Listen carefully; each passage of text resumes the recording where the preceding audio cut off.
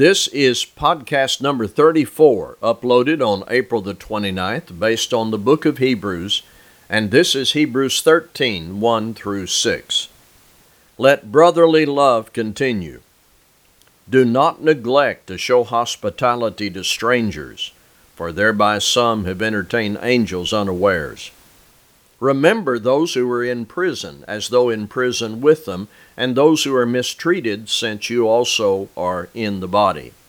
Let marriage be held in honor among all, and let the marriage bed be undefiled, for God will judge the sexually immoral and adulterous.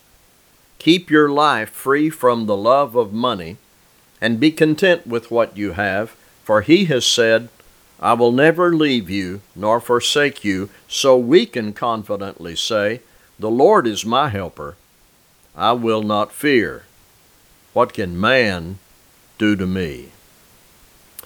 No matter what kind of pressure you are under, ordinary temptation, intrusive persecution, emotional pressure from family or false teaching, there are simply these teachings of Christ that must continue.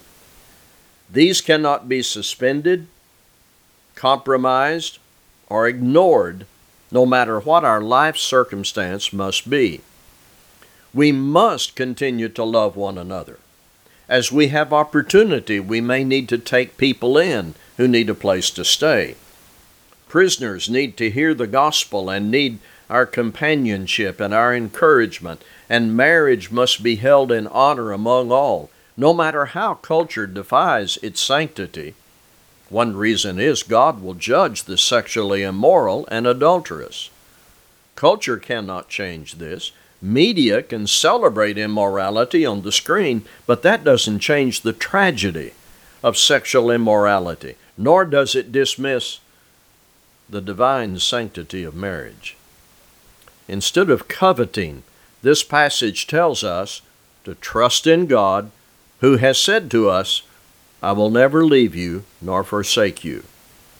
I want to stress, no matter what the Christian's life circumstance, however hard or easy, painful or comfortable, these are simple teachings of Christ, never to be given up or neglected, and as we faithfully engage in these, we can say, the Lord is my helper. I will not fear. What can man do to me?